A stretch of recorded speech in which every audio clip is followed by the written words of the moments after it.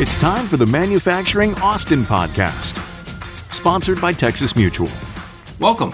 My name is Ed Latson, and this is the Manufacturing Austin podcast, sponsored by Texas Mutual. Today, our guest is Rick Loofs, the former general manager of National Oilwell Varco, and now newly appointed COO of Kingshan, a consumer cutlery company that recently announced a major investment into Leander, Texas, to the tune of $150 million. Kingshan knives can be found everywhere from Costco to Williams-Sonoma. Rick, we've known each other a long time. I'm excited to have you on the show. Tell us about your new role. Well, I appreciate that, Ed. Yeah, it's a pleasure to join you today. It is a really neat opportunity. Back in November, I joined Kingshan Cutlery Company as their chief operating officer and leader to establish their first U.S. production facility. And that's a really cool opportunity. A lot of things have kind of culminated in and through my career to lead to this point. It's an incredible opportunity to lead the effort to build a new facility. And for me, I think even more exciting, to build a new organization from the ground up. We've got about 29 people currently employed with the company, most of those in California, office personnel and distribution center. So about half of those will probably be relocating to Texas, along with the company headquarters and primary distribution center. So the facility we're going to have is, I think, unique. It's pretty exciting. Like I said, it'll be the first U.S. production facility, company headquarters, distribution center, and a retail site. And that's, this is definitely a new foray for me, having been most of my career in the corporate settings within aerospace and semiconductor, and most recently oil and gas. So it's definitely a different path, and one that's very exciting to me. Tell me, what is different? I mean, what's unique about making knives as opposed to, some of your prior roles? Well, that's a good point. And, I frequently said manufacturing is manufacturing is manufacturing. There obviously are different environments that we manufacture in. We're using alloy steels, typical and somewhat traditional manufacturing processes like grinding, heat treating.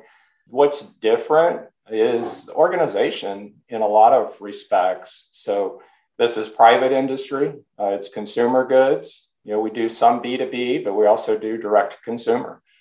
So there's quite a few things that are different about how we operate. As far as the manufacturing goes, one of the things I'm really excited about is this is going to be a very advanced and automated facility. Probably, I would dare say, the most fully automated of any cutlery manufacturer in the world. We've got contract manufacturing agreements with a couple of CMs in Germany and one in Japan. And then a lot of our manufacturing is in factories within China. So this facility in the US will really kind of leapfrog from a technology standpoint a lot of the facilities around the world today. And we're very excited about that. What does a highly advanced cutlery plant look like? Yeah, it's actually kind of a hybrid. So we'll have raw steel coming in, both plate and coil. The coil will get straightened. They'll go through some sort of cutting or stamping process. Then, depending on the knife design, we'll have bolsters that are formed on them, and then profiles will be cut. So all of those processes, from the time that the material is loaded into the production line through that, will be automated. Then they'll go into a heat treat process. Afterwards, a grinding and sanding process, and then polishing ultimately. So the grinding and sanding cells will most likely be cellular, and the rest of the production will follow more of a linear flow. We're going to try as much as we possibly can to not be batching product as we're going through the production. So things like heat conveyor systems for our heat treating will be a key for our process technology to keep things moving through the production line. Mm-hmm. Give us an idea of the size and scope of the plant. So I've heard it's going to be pretty big. Yeah, for a For a consumer goods production facility, I think it is. Even in this region, we're certainly not going to be the biggest, but we will be sizable. It looks like we're still in the design phase with the architect and general contractor. It looks like we'll be building about 400,000 square feet, and about half of that will be manufacturing. Ultimately, we hope to have, and our plan is to have about 700,000 square feet with a little less than half of it being manufacturing. And of course, this will be our central distribution center as well. And we actually will be manufacturing for two different companies. Kingshan Cutlery is the one that's making all the press. That's what we talk about a lot. The other is New Star Food Service. And that is a company that currently distributes throughout North America food service items used in restaurants and cafeterias. And we'll be bringing some of that production stateside as well. So obviously this is a massive project and a huge investment from Kingshan into the United States. What's kind of front and center for you in making this project happen right now? Well, I think the highest priority is getting the construction started. That's been my number one objective, working with the architect, the general contractor, the lending institutions to get everything lined up so that we can break ground and begin construction. In parallel, this is a new production facility. And like I said, it's going to be state of the art. So we're designing the production line from the ground up. So we're not trying to copy a line that exists somewhere else. So that's taking a significant amount of effort as well to get all the design elements, the equipment specified, vendors contacted, quotes in. So we're kind of running parallel paths in those two channels. And then in addition to that, just starting to get some of the processes and systems and partnerships in place for running an organization of this size. Like I said, we have 29 people on staff currently, and our plan is to have in the neighborhood of between 200 and 300 once we're fully staffed. So you can imagine going from almost 30 people to 10x that, that's a huge undertaking. So getting all of that put in place, while it may not be my highest priority currently, it's certainly on the radar and something that I'm already working on. Mm-hmm.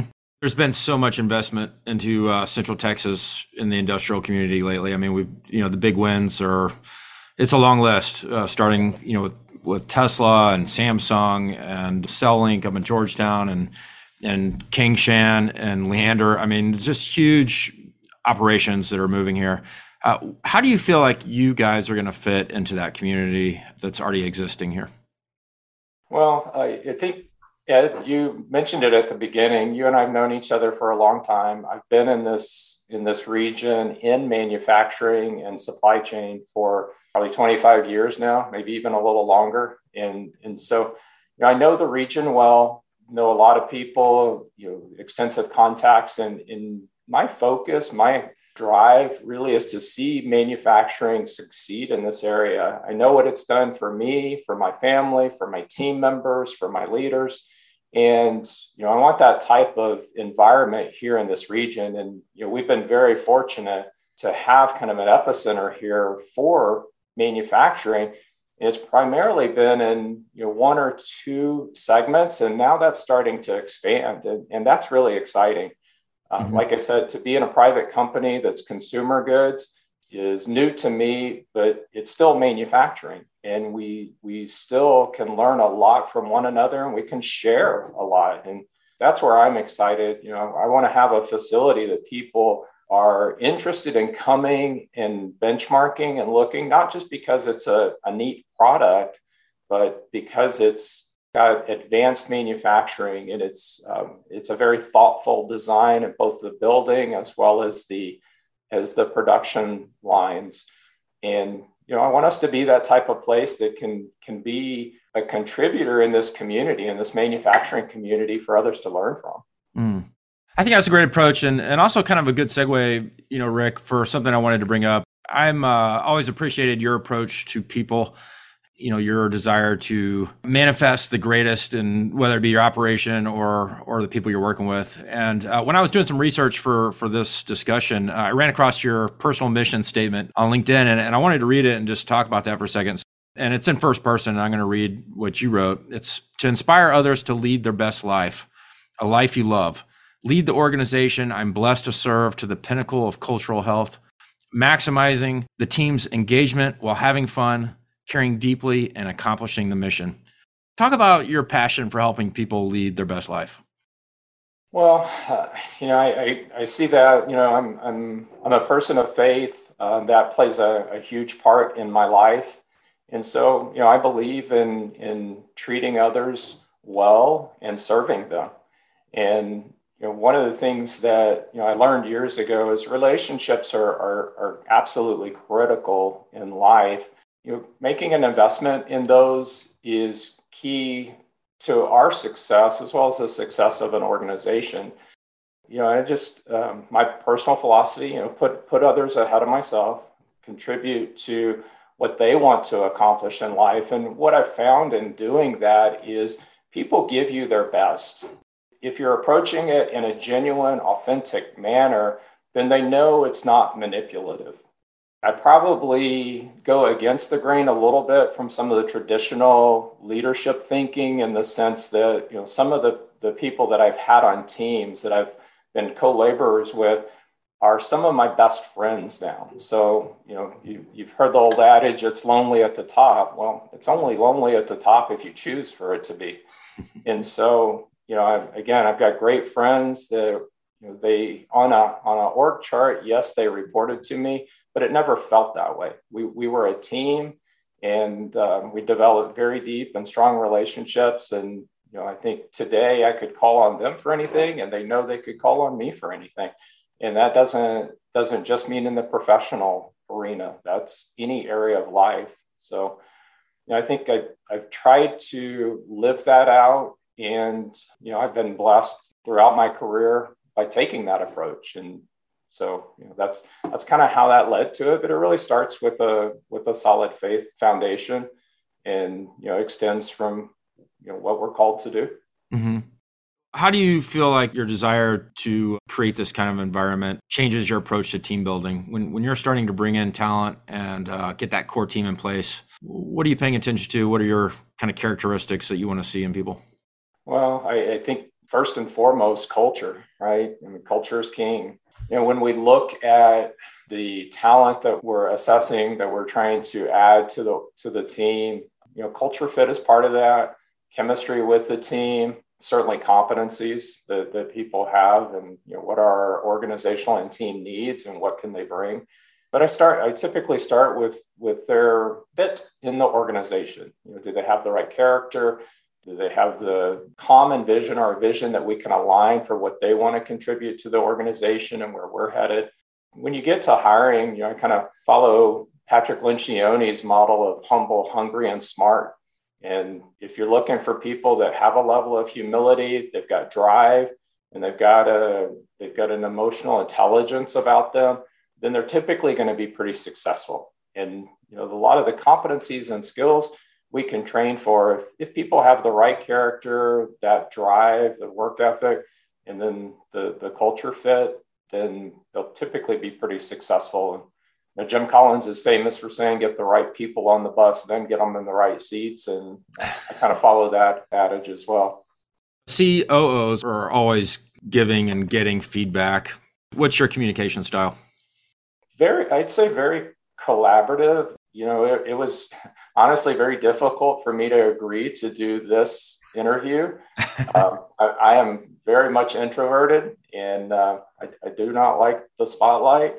In a leadership role, you understand that you have to from time to time.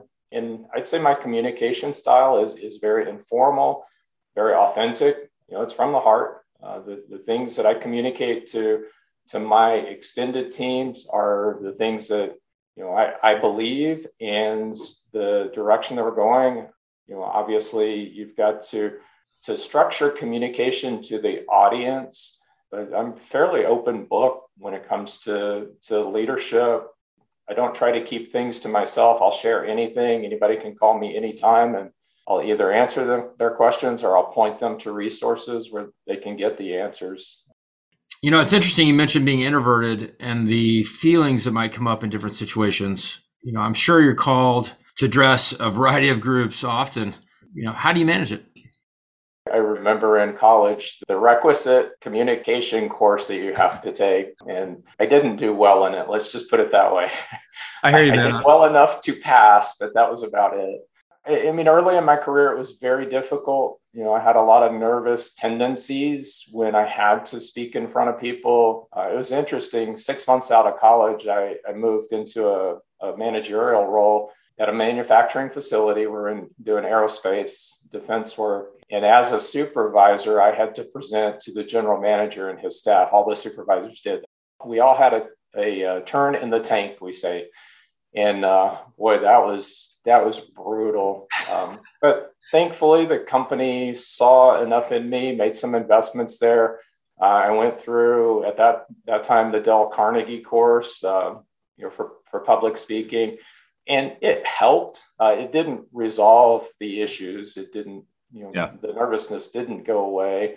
I still get very anxious when I have to speak in front of people, and even if it's a group of 10 or 12 or a group of 100, it doesn't matter. So that's still a challenge, but it's something that I've worked on. And that what's helped me is just to, again, be authentic and not try to perform, but just, this is who I am. And we're going to have a conversation. If you don't like that, or if it's not polished enough, well, I can't control how you're receiving that. So, that's kind of the philosophy, and it's served me fairly well in these past few years and some of the higher level roles that I've had. Mm-hmm. Yeah, boy, I can remember those speech classes in college and really dreading getting up in front of the group to deliver that. But I think practice really helps overcome a lot of those fears. Talk about the region. There's a lot of challenges in Central Texas, but there's a lot of opportunities and positives. As you're fulfilling this mission to build this facility, do you feel like there's anything that's really difficult to overcome in the area? Well, I mean, the one that we talk about regularly is labor, right? Have the workforce and having enough competent, trained individuals to execute the objectives that we have. So, that's the big one, I'd say. And, there's a lot of effort that you in particular and ARMA have championed. And as a manufacturer, we definitely appreciate that. I think ARMA is a great organization that's really helping to further solidify manufacturing in this region and make sure that we have the resources that we need and the support of the governing bodies. So, for that, I'm very appreciative. And that's, I think, first on the list. The other, it's kind of interesting. You mentioned the growth in the area. And, one of the challenges as you're trying to build a facility right now is finding enough resources to build the building even. So, the Teslas and Amazons and, Applied Materials and Samsungs of the world, they're commanding the attention of a lot of contractors and subcontractors. We've got to look and be realistic about the timeline that we've got for building a facility. And I think if we go into it with kind of open eyes, then we'll get where we need to be. It just may not be as fast. And then, of course, there's supply chain challenges, which we've also talked about extensively. And, we're seeing that across the board. So that's everything from construction materials to equipment for construction, production equipment, raw materials.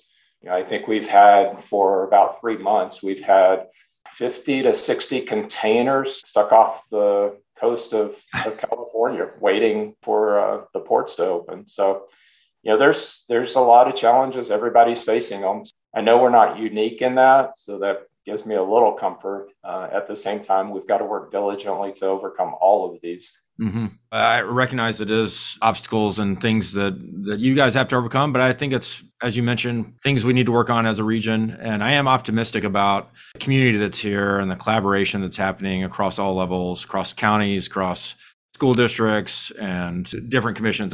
I really feel like we have the team in place to tackle these things, and we're becoming this area that has so much potential to really make an impact in the world.